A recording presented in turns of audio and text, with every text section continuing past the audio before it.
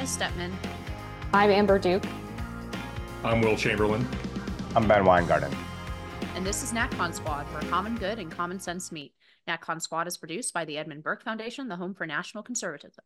Subscribe now on Apple Podcasts, Stitcher, Spotify, YouTube, or wherever you get your podcasts.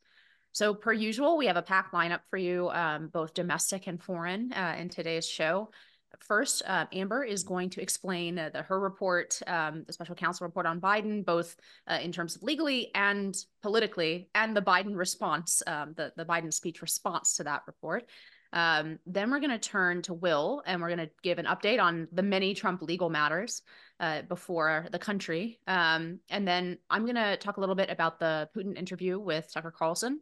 And then we're going to close out with Ben, talking about how this executive order on settler colonialism really is a representative of the kind of domestic wrongthink going global. So with that, I'll turn it over to Amber. All right, thank you, Inez. And yes, the special counsel that was assigned to look into Biden's retention of classified documents released his report on his investigation last week. Robert Hur determined that Biden did willfully retain classified documents and had mishandled them, as well as sharing national security secrets with his ghostwriter, who then arguably engaged in obstruction of justice by deleting audio tapes that contained Biden telling him these state secrets. However, Robert Hur also concluded that he would not recommend prosecution of Joe Biden because a reasonable jury would not convict him on account of him having significant memory issues that would lead a jury to conclude that he was merely a sympathetic, well-meaning elderly man with a poor memory who was basically not capable of either defending himself or not capable of remembering the crimes that he supposedly committed in service of retaining these documents. So I guess legally it was a win for Biden in the sense that it ruled out the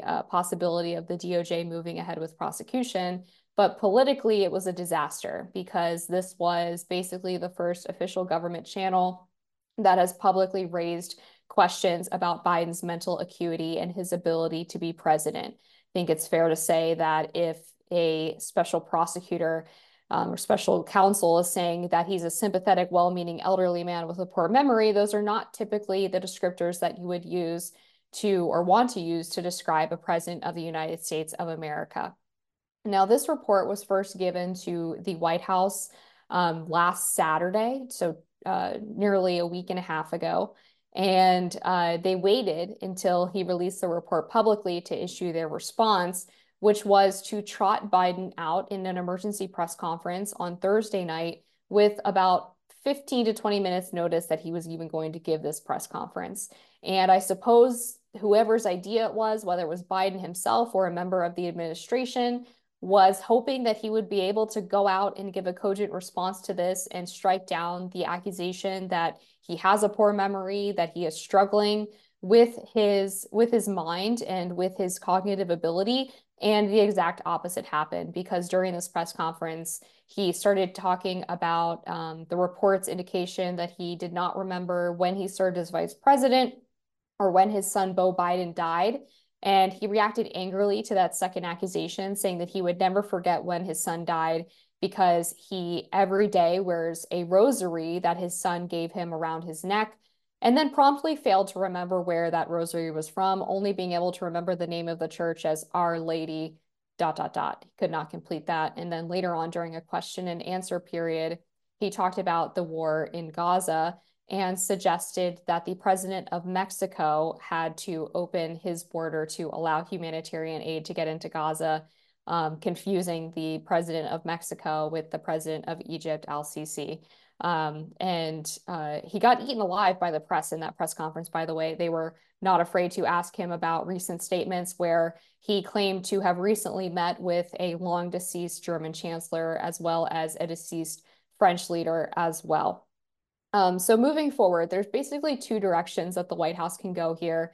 And it seems like they've chosen the first route, which is they can somehow claim that Biden's memory is fine, that there's no issues here, that Robert Hur was either exaggerating or acting beyond the scope of his duties by describing these mental lapses during Biden's 5-hour interview with the DOJ, which also opens them up to the idea that Biden is fit for prosecution, that a jury could be convinced that he had willfully retained these documents, which, by the way, come from back when he was a senator, which he had no declassification authority and shouldn't have even be taking these things out of a skiff, let alone to the Penn Biden Senator's home in Wilmington.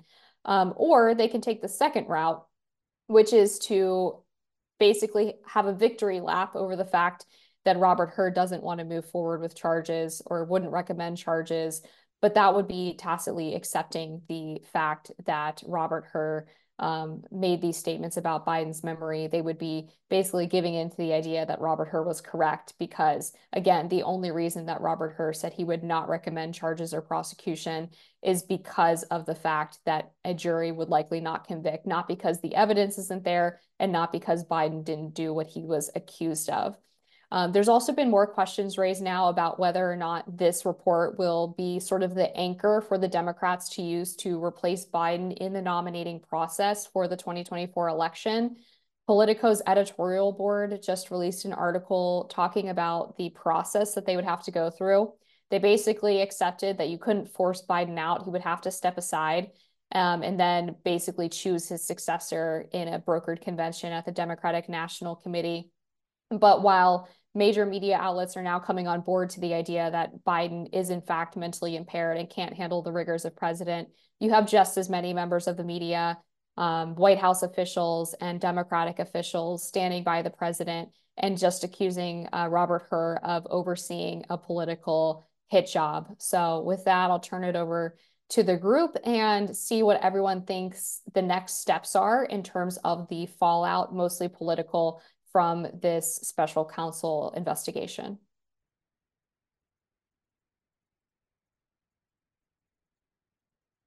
Yeah. I think that, I mean, obviously the right answer for the country is that Joe Biden should resign. It's simply not safe to have a guy who's in early stage dementia running the country. And I think that's the best way to understand what you're seeing. It's kind of the early stages of aphasia, probably, where the guy's having trouble remembering names in particular, and he's confusing names. Like, I don't think he actually thinks he met Helmut Kohl or Francois Mitterrand last week. I think he just kind of confuses the name of who's the, it's funny that I'm actually saying this. Who's the French president? Macron. He's confusing Macron for Mitterrand or something like that. But it's a really consistent thing. Like, he's confusing Egypt for Mexico. He can't remember the name of the rosary where that his dead son, or the church where his dead son got his rosary. So that's a problem because it's like clear to everybody, not just us, but nations around the world, that the guy's not on top of it, that he's barely, he's not able to keep everything straight. And that it's a really good opportunity to mess with the United States because the guy just he's got his own problems and he's not really in a position to lead forcefully. And I think it's just really, really bad for the country. I think it's easier to beat Biden at this point than it would be somebody like Kamala Harris. But, I do actually think it's important that, we not fall into World War III accidentally. And it really should not be Biden in the White House anymore. But I agree with Amber's analysis that you can't force him out. He has to agree to resign on his own initiative.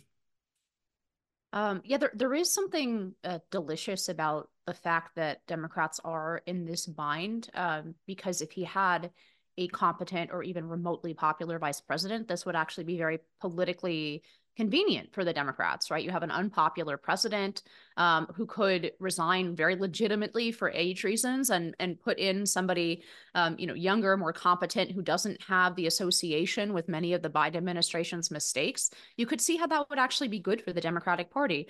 But because the god of the Democratic Party is diversity, they put in somebody who was extremely unpopular with their own voters. Democratic voters determined real quick that Kamala Harris was not a great candidate from a couple debates, right? Her campaign never took off in the primaries for that reason, because everyone saw how dislikable, how how the word salads, she doesn't have the excuse of age, right? But she's making almost as many mistakes on a regular basis as Joe Biden in her speech, just different ones.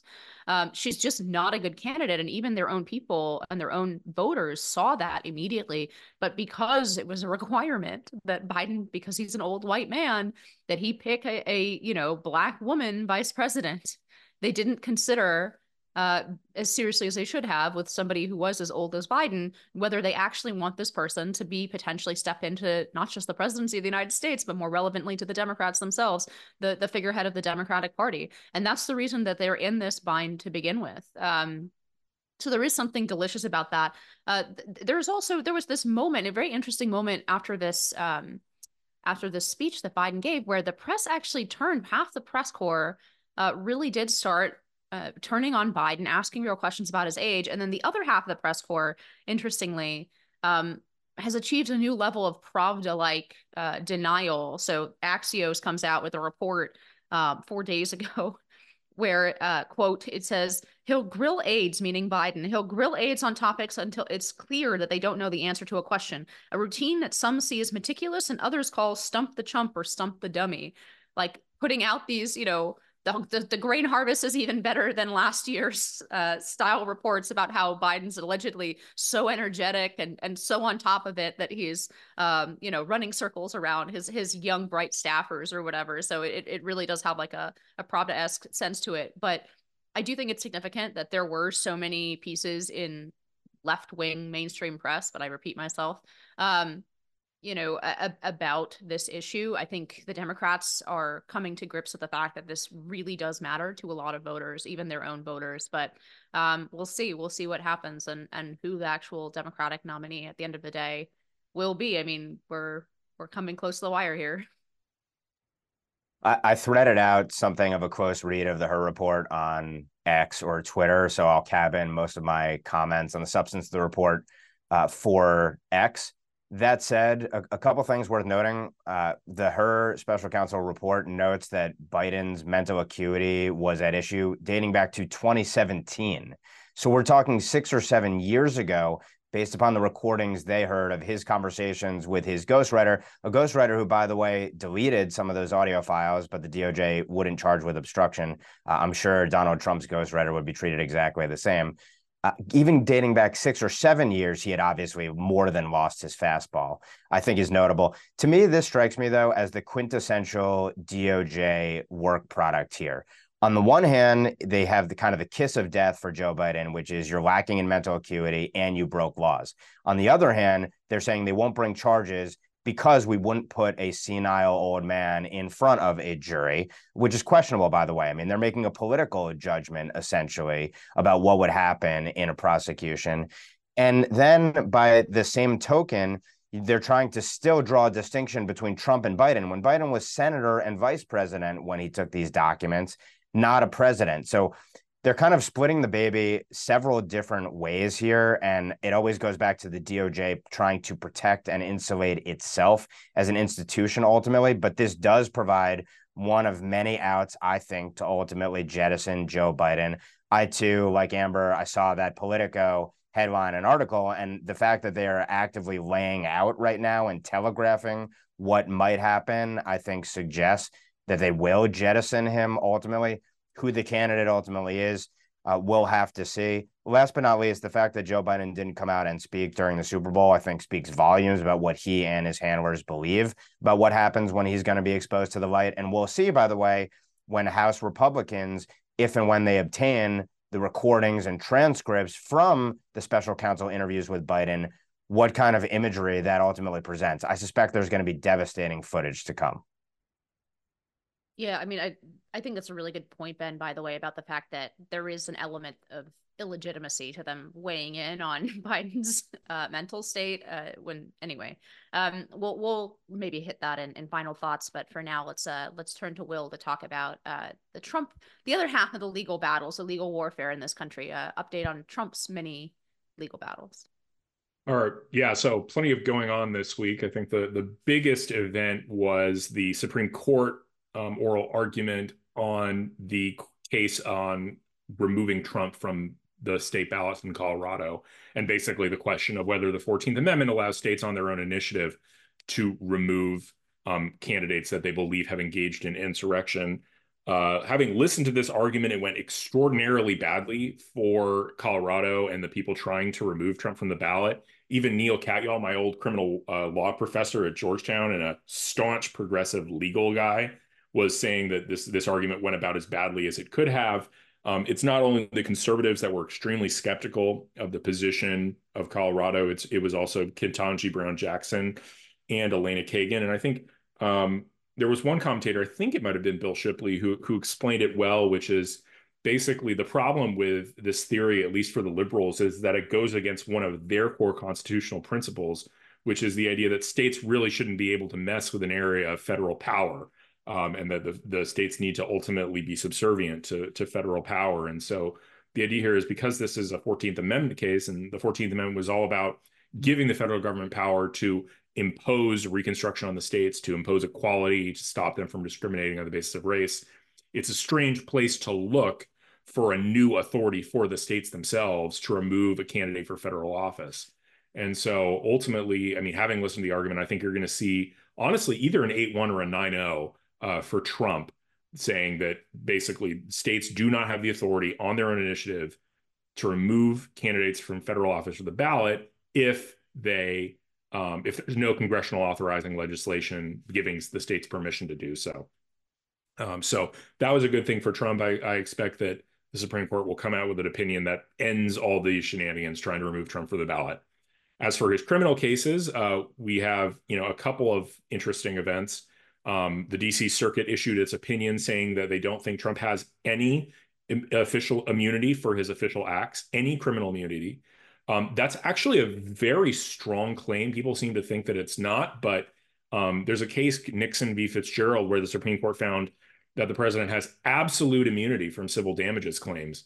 And so to say that he, on the one hand, has absolute immunity from lawsuits for his acts while president, and on the other to say he has zero immunity for official acts on the criminal side, creates this bizarre tension. And it also opens up a lot of former presidents and even Joe Biden to potential prosecution. If, for example, if Barack Obama isn't immune from his official acts in foreign policy, for example, droning an American citizen, al-Awlaki's son, well, then he could be charged with murder tomorrow and prosecuted for it. So clearly I think that position is so extreme that I think the Supreme Court will end up having to reject it. How exactly they reject it is interesting. But what I think is the big mistake of Tanya Chutkan and the DC Circuit, all of whom are very clearly trying to get Trump imprisoned, is that they ended up taking a position on this immunity issue that is so dramatic and so aggressive that the Supreme Court will have to step in and reverse it. I mean, again, no immunity at all for official acts from prosecution leads to a whole slew of consequences that I don't think they've fully thought through. And then finally, we have some interesting stuff going on in Georgia with Fani Willis, who it's been revealed she had an affair with one of the special prosecutors she hired. And now it also looks like they've been lying under oath about the start date of that affair. They had both made claims or at least Mr. Wade had made a claim under oath that affair started in 2022, I believe, that affair started after the special counsel investigation began. But apparently, Mike Roman, one of the defendants, will have testimony saying that relationship started far before the special counsel even got going. So they're going to have a perjury problem, but then also it's going to create the obvious conflict of interest problem where from the outset, Fani Willis would have hired her beau to be one of the special prosecutors and paid him a ton of money so that ultimately knowing that he would be funneling a bunch of that back to her in the form of paying for vacations. So that could be very bad for the Atlanta case. And overall, I think it's been a very good week, generally speaking, for Donald Trump on his cases. I think he's in good shape and very unlikely to actually, I used to think he was going to be in prison before the election. I don't think that anymore, but I'm curious what y'all think. Yeah, I really agree with Will's assessment of those 3 points, right? One, the lawyer on this Colorado case just got kicked around by basically the entire court. I agree with Will. I think this is going to be 7-2 or better. And especially there was a very funny exchange with Justice Gorsuch, who you can tell Justice Gorsuch is the one wasp on the court, right? And even he's acting really mildly irritated. So, you know, if you got the wasp on the court excised against you, it's never a good sign. And then the second question on how much the president is liable legally for decisions that he made while president, you can see the political problem there, even, you know, forgetting for a moment the details of the legal arguments. The question is, how is the president held responsible? Is he held responsible for his actions politically, right? In other words, through impeachment and elections? Those are political remedies for when the president behaves badly or even contrary to the law. Or do we want to go down the road of basically using the law as a political tool, punishment tool? Anyway, so I think this is also will be an interesting case, and it does bring up a lot of the difficulties that were raised during the Nixon administration as well. So those battles have not died, and I think it'll be interesting to see them continue. And then finally, Fani Willis, it really shows how much the Democrats just rely on air cover. They know the media is not going to be gunning for them. The fact that this is such a banner headline case, and you're literally trying to prosecute the political opposition, and she thought she could do that while giving sweet kickbacks to her lover, right, during an affair, that she thought that would not, you know, be brought up despite the massive spotlight on this case, really does show what a skewed media we have and how much the Democrats rely on air cover from it. Yeah, the Fani Willis case is incredible. And a judge yesterday, I believe, said that she could very well be disqualified because of her conduct, her ethical misconduct in this. And then in addition to the Nathan Wade allegations, she's also facing complaints that she fired a whistleblower after they raised complaints to her about a misuse of federal grant money. This individual has an audio recording of her in Fani Willis's office telling her that she was taken off of cases by a male superior because she told him that he was misusing grant money. And Fani Willis, a few months later, ended up firing this woman. She claims that she fired her for poor performance, even though she had praised her in emails to the entire staff. So across the board, Fani Willis is just in all kinds of legal trouble. It looks like she's going to have to testify in Nathan Wade's divorce case. It's just a mess for her. And her, of course, excuse for all of this is that you can't criticize her or else you're racist. But I don't think any of these judges are going to be buying that when it comes down to determining whether or not she should still be on this Fulton County case against Trump. I think it's notable, first, on all of the Trump and, by extension, wrongthink persecuting zealous attorneys and prosecutors throughout the country, that in each of these cases, they're all uniquely flawed and zealous in their own ways. Fani Willis, you have obviously the corruption and the appearance of she herself having engaged in RICO, essentially, and then concocting, basically taking political acts and turning them into the RICO case of the century, and then having her lover as special prosecutor who's never done a case like that before, dealing with trying to bring the most complex RICO case in the history of the country and the most novel one in the history of the country. Then you have Jack Smith, on the other hand, who has routinely been smacked down at the Supreme Court unanimously. And he has these gambits, like, for example, trying to rush the immunity question to the Supreme Court when he couldn't give an explanation for why it had to be in front of the Supreme Court immediately, except for the fact that we know the answer. It's that he wants to secure a conviction of the president as soon as possible and before the election. Or during the election, rather. So it's interesting just how flawed all of these different characters are in their own ways. As to the merits, I think as a general matter, what I'm keen to see at the Supreme Court is, does the Supreme Court come to the right decisions for the right reasons, or does it come to the right decisions for very narrow or technical or arguably wrong reasons ultimately? The 14th Amendment case, it seems like, will be an easy one for the court to try to claim that, look, we are apolitical here. Let's see if it's 7-2, 8-1, or 9-0 ultimately.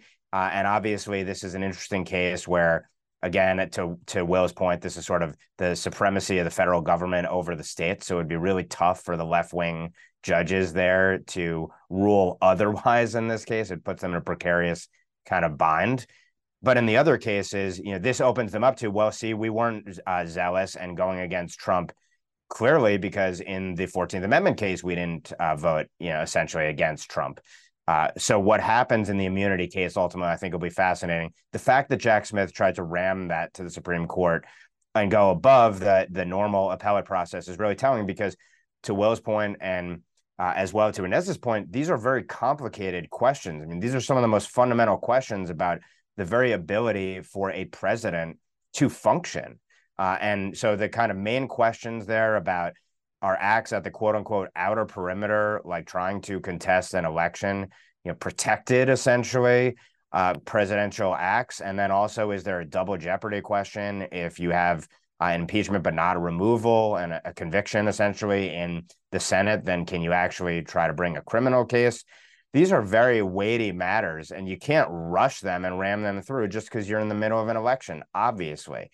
So it'll be fascinating to see what the court ultimately says if and when it takes up the immunity questions, what the rulings look like. And I think the broader point, to Will's point, is it doesn't seem like the zealous prosecutors are ultimately going to secure their wins before the election, but they're going to try to exact as much pain as possible, and no doubt during the pendency of these cases.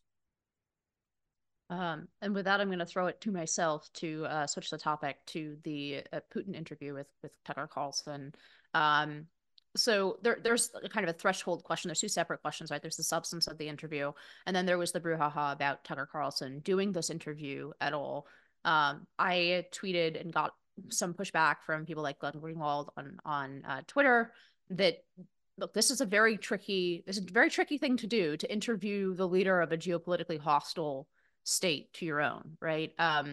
And I said either Tucker Carlson is doing a very important piece of journalism, or depending on the questions he asks, he's going to completely disgrace himself, like Jane Fonda going to play patty cake with the North Vietnamese.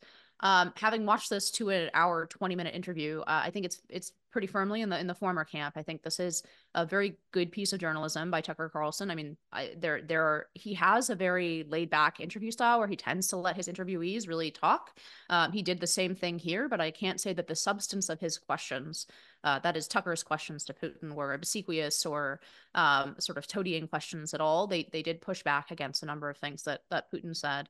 In important ways, I think. But so in terms of the journalism aspect of this, I think actually this is a good piece of journalism by Tucker Carlson. And I think a lot of people feared, rightly or wrongly, for good or bad reasons, that it wouldn't be. And they were wrong. And I'm glad they're wrong, because it's again, like I said, it's a very difficult dance. You don't get to sit in with these guys if they think that, Putin doesn't have to grant an interview to American journalists. There's a reason he probably granted it to Tucker, suspecting that Tucker would be slightly friendlier to him than other American journalists. That being said, you have a responsibility not only as a journalist, but as a citizen of your country, to make sure that you don't become a propaganda mouthpiece for Americans' enemies. And I think Tucker more than passed that standard here. I think he asked good questions. And I think the interview teaches us nothing new for people who have been, watching the way that Putin speaks and thinks on the national stage for a long time.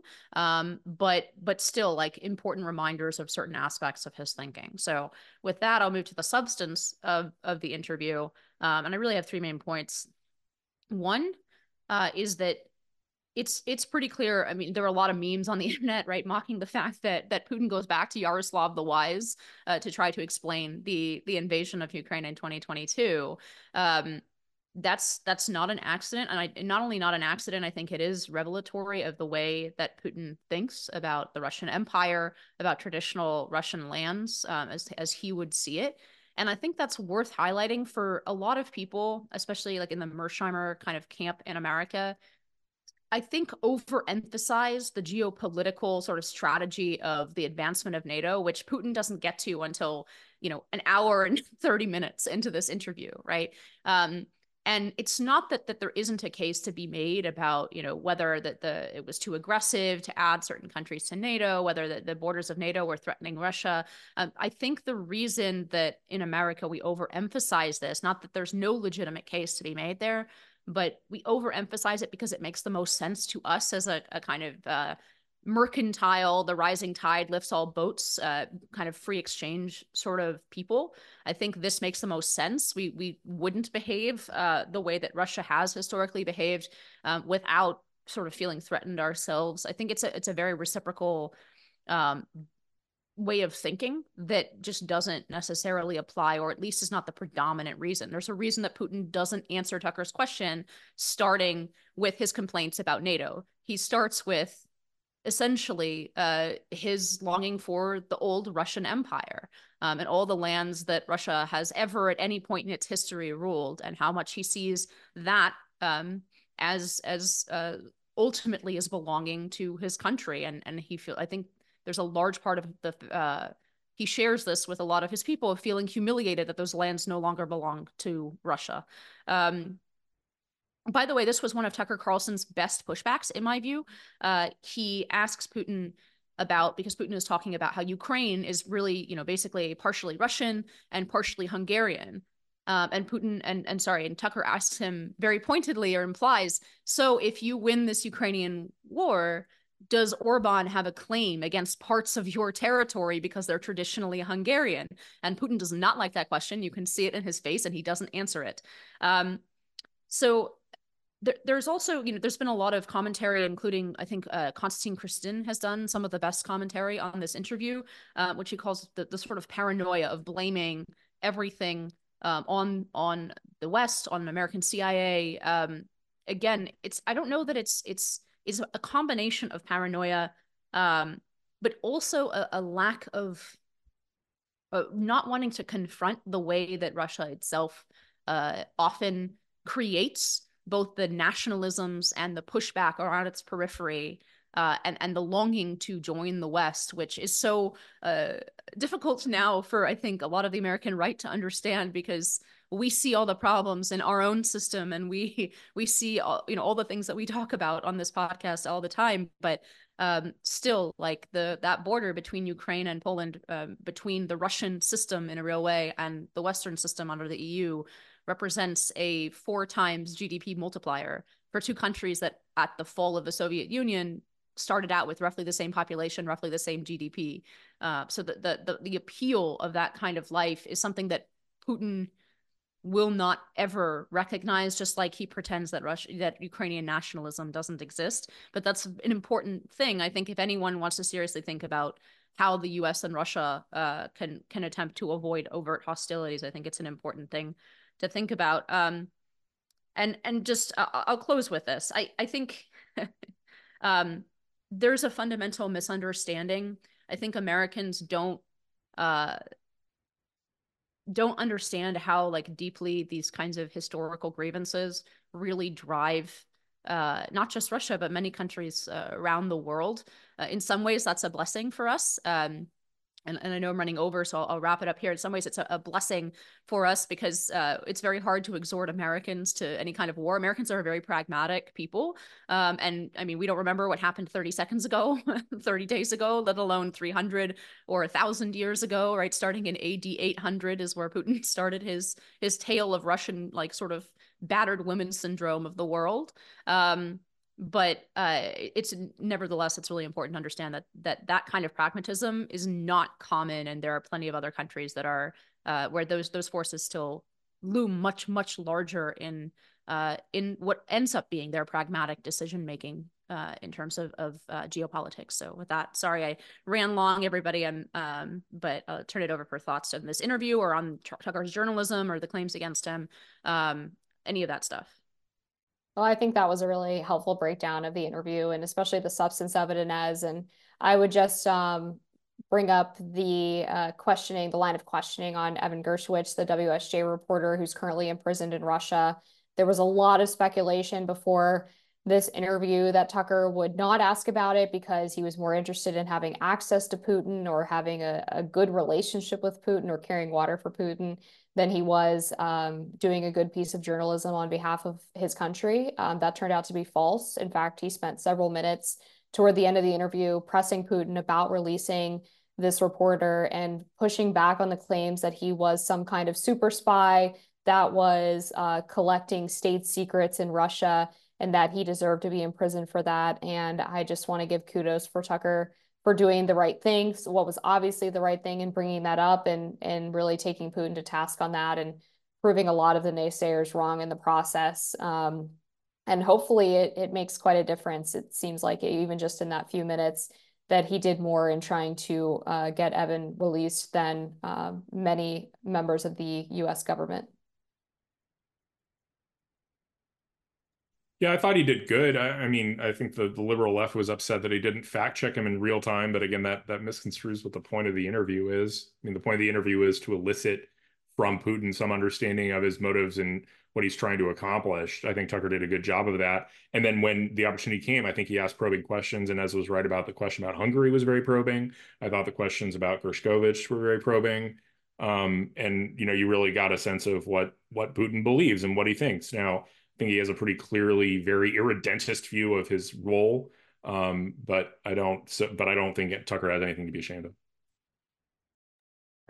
Yeah, just briefly, I think this is an interesting piece of footage that intel officials, and maybe not our deep state intel officials, but true intel officials who actually care to look at this probably will glean significant insights, because part of it is Putin is conveying maybe what he believes, but he also may be conveying what he wants people to hear. And there's a question of who is the audience here? Was the audience Americans? Was it conservative Americans? Was it Russians? Was it Ukrainians? I think analysts will probably be digging into these transcripts, and probably not just the translation, but in native tongue, I imagine, for months, if not years to come. There were certainly some very interesting probing questions at play, and kudos to Tucker for asking them. The last thing I would say is, and granted, I've only gotten through about half the interview thus far, I was surprised that I didn't see more, beyond the fact that it's unsurprising that Putin would sort of be lecturing and in effect trying to talk down to Americans and give the authoritative accounting of history. And like many tyrants and dictators, they can go on for hours, basically, when they give lectures to their own people here. But beyond that, I thought it was interesting. I would have expected Putin to try and effectively troll Americans more about our culture wars. And there's a little bit of that in the first half, but I would have expected him to try to take pot shots at our woke left in a bid to kind of sow dissent in America by having American conservatives say, look, like Putin's a bad guy, but he's right on this one. And then the left attacks you as a shill for Putin. I would have expected a little bit more of that. Maybe it's in the second half and I missed it, but nevertheless, no doubt an illuminating and incisive interview. And with that, Ben, I'll toss it back to you to close us out. Sure. So there was an executive order issued by the Biden administration, I believe on February 1st, dealing with so-called settler violence in the West Bank, in what's known among many Israelis and Jews as Judea and Samaria, the heart of the biblical homeland of the Jewish people.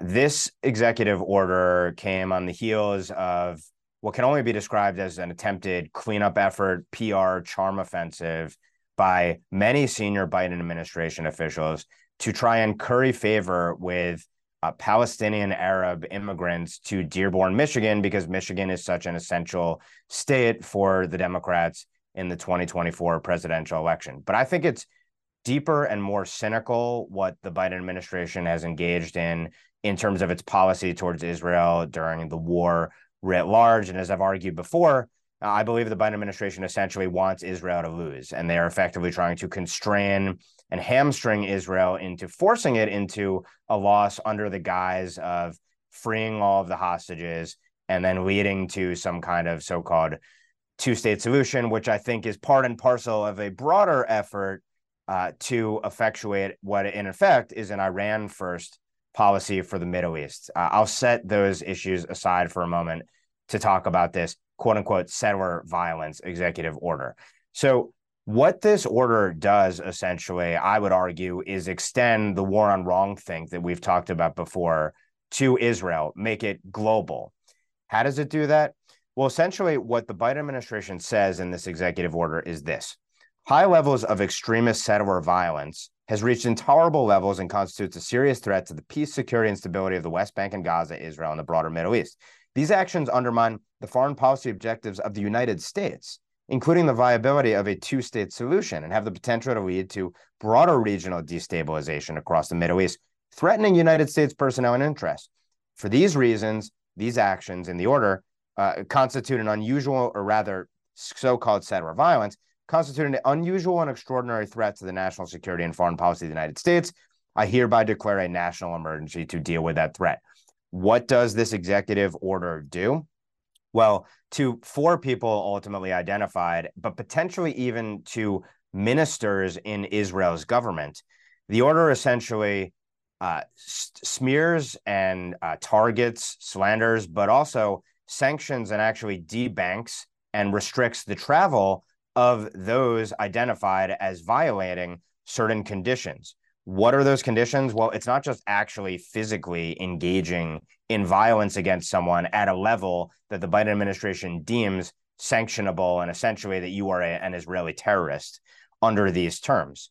What it does is it rapidly expands the definition of who's encompassed under it to say this, and I'll quote here a little bit directly from Liel Leibovitz, who at Tablet has written the definitive piece on why the notion of settler violence is a total canard, and the Biden administration used cookbooks from the UN and from left-wing NGOs to claim that there's this massive spur and uptick in violence of Jews in Judea and Samaria against Arabs, and that it's actually fraudulent and the numbers are completely concocted.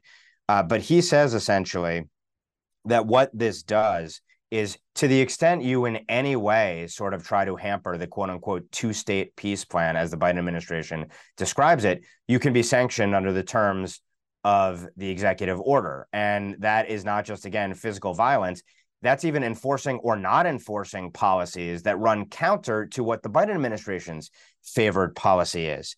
So if you are responsible for or complicit in or having directly or indirectly engaged or attempted to engage in any of the following, and it says actions including directing, enacting, implementing, enforcing, or failing to enforce policies that threaten the peace, security, or stability of the West Bank, or if you plan, order, otherwise direct, or participate in efforts, including efforts, quote unquote, to place civilians in reasonable fear of violence with the purpose or effect of necessitating a change of residence to avoid such violence, you might be violating this executive order, and you can end up debanked, unable to travel to the US, and essentially treated like you are a terrorist. And this has already been seen, the effect of the sanctions have been seen in that the UK has also imposed sanctions.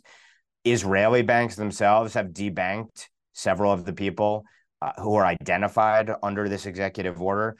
And the point I want to make is this: beyond the fact that this executive order, yes, there's the political aspect of trying to curry favor with the Palestinian Arab population in Dearborn and probably the Muslim population writ large in the United States, with an eye towards 2024, under the guise that the Biden administration has been too soft on Israel during this war. And beyond the fact that this is about essentially trying to treat the 500,000 people, Jews living in Judea and Samaria, as potentially domestic terrorists, equivalent to, by the way, the Palestinian Arabs in Judea and Samaria, who vastly outnumber them and have engaged in many multiples of actual violent and terroristic attacks on the Jewish population there. Beyond all that, what this says is, if you disagree with the Biden administration's policy on an unworkable and suicidal coming attempted two-state solution plan, we're going to criminalize that dissent. And that ultimately, to me, is maybe the biggest takeaway here, is this is the extension of the war on wrongthink to what's supposed to be our chief ally in the region. The message this sends to other allies, I think, is unmistakable, that we are not a reliable ally, the United States, and you better hedge and be looking to other large powers, probably U.S. adversaries, to defend your own national interest. But also, again, that this administration will try to criminalize people anywhere in the world if they disagree with the Biden regime's national security and foreign policy. That is an incredibly chilling place to be. For those reasons, I think this order is vastly more significant than what exists in the 4 corners of the document itself. So I'm curious what you all make of this. Do you think this is all just about the domestic politics in 2024 and trying to stick it to Israel to curry favor with the radical left and with the nominal Dearborn voter? Or do you see this as I do, that this is something that's vastly more significant than that? I guess I see it as the Biden administration is in a terrible bind on Israel. The American Muslims are seemingly now single issue voters, and their single issue is just really not acceptable to anybody else in the country. Their single issue is we should, be anti-Israel. But Biden can't lose those voters because he needs to win Michigan, and he needs to, there are other places where there are high concentrations of American Muslims. So he's trying to bridge the gap and posture rhetorically with hostility towards Israel, and this executive order is one example. His talk about how BBs went over the top is another example. But the problem, it's just really an untenable bind for Democrats, and it means Israel is actually one of the Republicans' best issues going into November. Yeah, I think it's important to remember when you hear the phrase settler colonialism, that 99% of people who use that phrase also believe that the existence of the United States is settler colonialism. And in that sense, I do think of this as both what Will said about the future, I think, of the Democratic Party with regard not just to Israel/Palestinian issues, but also with regard to the United States and the posture the United States has towards the world. Again, I don't think that this is unconnected, for example, to the hardcore left that believes that we owe the world open borders because the U.S. gained its wealth, disproportionate wealth for 4% of the global population, illegitimately by screwing or stepping on poor countries around the world. This is a fundamentally oppressor-oppressed lens of looking at not only international relations, but at your own country. And I don't think those things are really separable, which is, again, that's why I think this does have more significance as it becomes more and more difficult for anyone in the Democratic Party not to use language like settler colonialism, not just about Israel. I think a lot of, again, the same populations that Will aptly described as not being able to accept a pro-Israeli posture also believe that the U.S. was in the wrong about many of our own battles, starting with 9/11. So that's just something we're going to have to confront. I don't have much to add here, except that I have not missed the irony of the Biden administration using this executive order to seemingly criminalize dissent of its proposed so-called two-state solution, while failing to condemn the actions of university students and radical leftists who have actually celebrated terrorism and urged the Biden administration to give way to terrorism. For example, at Boston University, where you had students actually reading off a list of quote unquote martyrs that included confirmed terrorists, including some that had participated in the October 7th attacks. And so fundamentally, this is an administration that, as Will put it, is in a political bind and has chosen like the worst of all worlds in order to try to get around it and keep its voter base. And just to add on to that, it's worth noting there's no such executive order for the Palestinian Arabs in these areas, or more broadly among the Palestinian Arabs, which only further speaks to that point. And with that, I think we'll transition to final thoughts, and to avoid the usual Mexican standoff, I'll just go first. I just wanted to add something to my remarks about the Putin interview. Ultimately, I actually think Putin made a mistake in this interview from his own realpolitik perspective.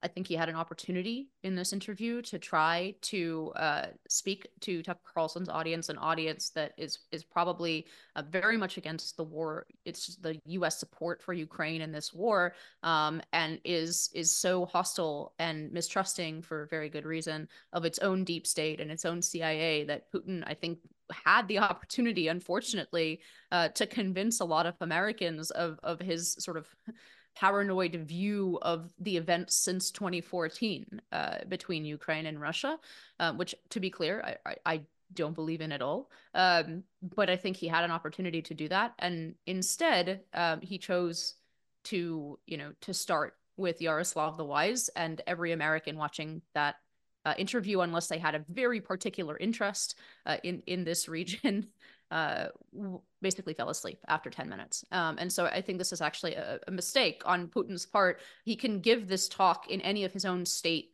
media. He can give the 2-hour lecture of his view of essentially, Russian Empire revanchism.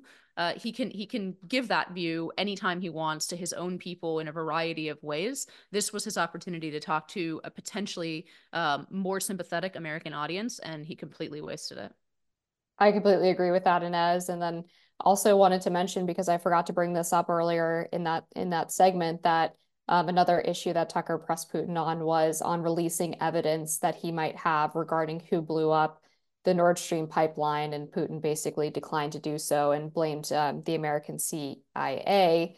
And then in a similar vein, on Monday night or into Tuesday morning, the Senate decided to pull an all-nighter and authorize sending an additional $60 billion to Ukraine, as well as another $30 billion between Israel and Taiwan. And this Ukraine assistance will likely not pass the House. Speaker Johnson has said that he does not want to bring it up for a vote because this was the supplemental foreign aid that was supposed to be done in concert with the border security bill. Of course, we know what happened when the Senate tried to negotiate a border bill.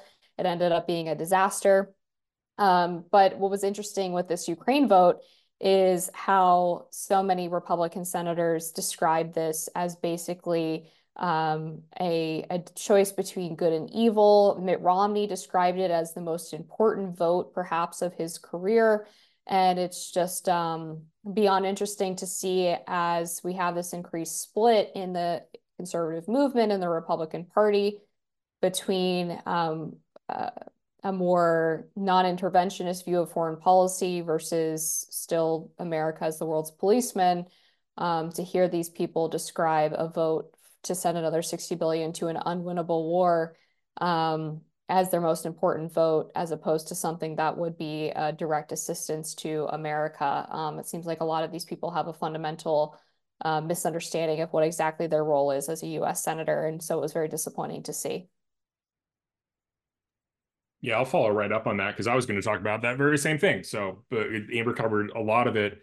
One thing that really struck me is there was a missive in Punchbowl News where a number of Republican leadership members and Republican establishment senators talked about what they were doing, which is really obnoxious. They talked about how the small minority of Republican senators who were supporting this bill were the governing coalition of the party or part of the governing coalition.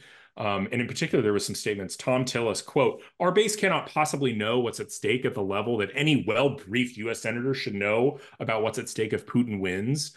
Some people around here, if they're really just being driven by the perception of their base, they should grow a spine and explain if they think it's a tough vote. It's not a tough vote for me." That was such an obnoxious and patronizing statement. The idea that you have such remarkable, either like, I guess, classified briefings that you're seeing that give you unique knowledge about what the strategic ramifications of Putin prevailing in Ukraine. One, that's probably not true. There's plenty of well-informed people who are able to judge what the impact would be of Putin prevailing in Ukraine. But two, you didn't actually answer the fundamental question, which is not, oh, would it be bad if Putin won or not? It's, could this money actually lead to a Ukrainian victory, which you don't answer at all. I mean, they're running low on troops. They're increasing the conscription age. They don't have enough people. And we've already sent 100 billion. How much more money are we going to send? Russia's wildly outproducing us in artillery shells, and has 5 times the population of Ukraine. It doesn't strike me as a winnable war in the first instance. That Tillis doesn't do that. He just says, "Oh, if you don't want to give money to Ukraine, you want to do the work of Vladimir Putin." Well, no. Some of us actually think Ukraine is a pretty gnarly and nasty country. We also remember how Ukrainian operatives were fighting against Donald Trump prior to 2016 and were involved in the attempt to impeach the guy. I mean, Ukraine picked a side in American politics. It really shouldn't be surprising to these people that Republicans are very, very skeptical of giving this country another dime. On an entirely different note, it's sort of an afterthought at this point, but there is still an impeachment inquiry going on in the House. And right before we went to record today on Tuesday, Tony Bobulinski, who is a business associate of Hunter Biden, leader in his quote unquote business activities, testified before the House Oversight and I believe Judiciary Committees today. His statement has been released. We'll have to wait to see the transcript.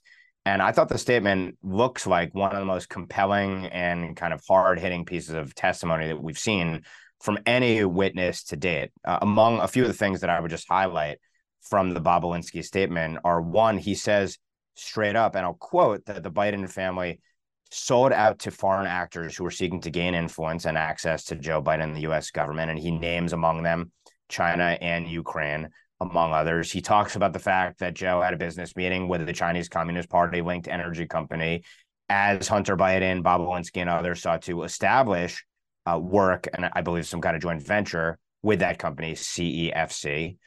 Beyond that, he also says the facts we're going to discuss today appear to me to present disturbing evidence which these committees should thoroughly investigate with respect to violations of not just FARA, but also anti-corruption and public integrity statutes, Foreign Corrupt Practices Act, and RICO, all charges the Biden Justice Department has never brought. He also notes that China essentially was successfully able to exploit the business relationship made with the Biden family.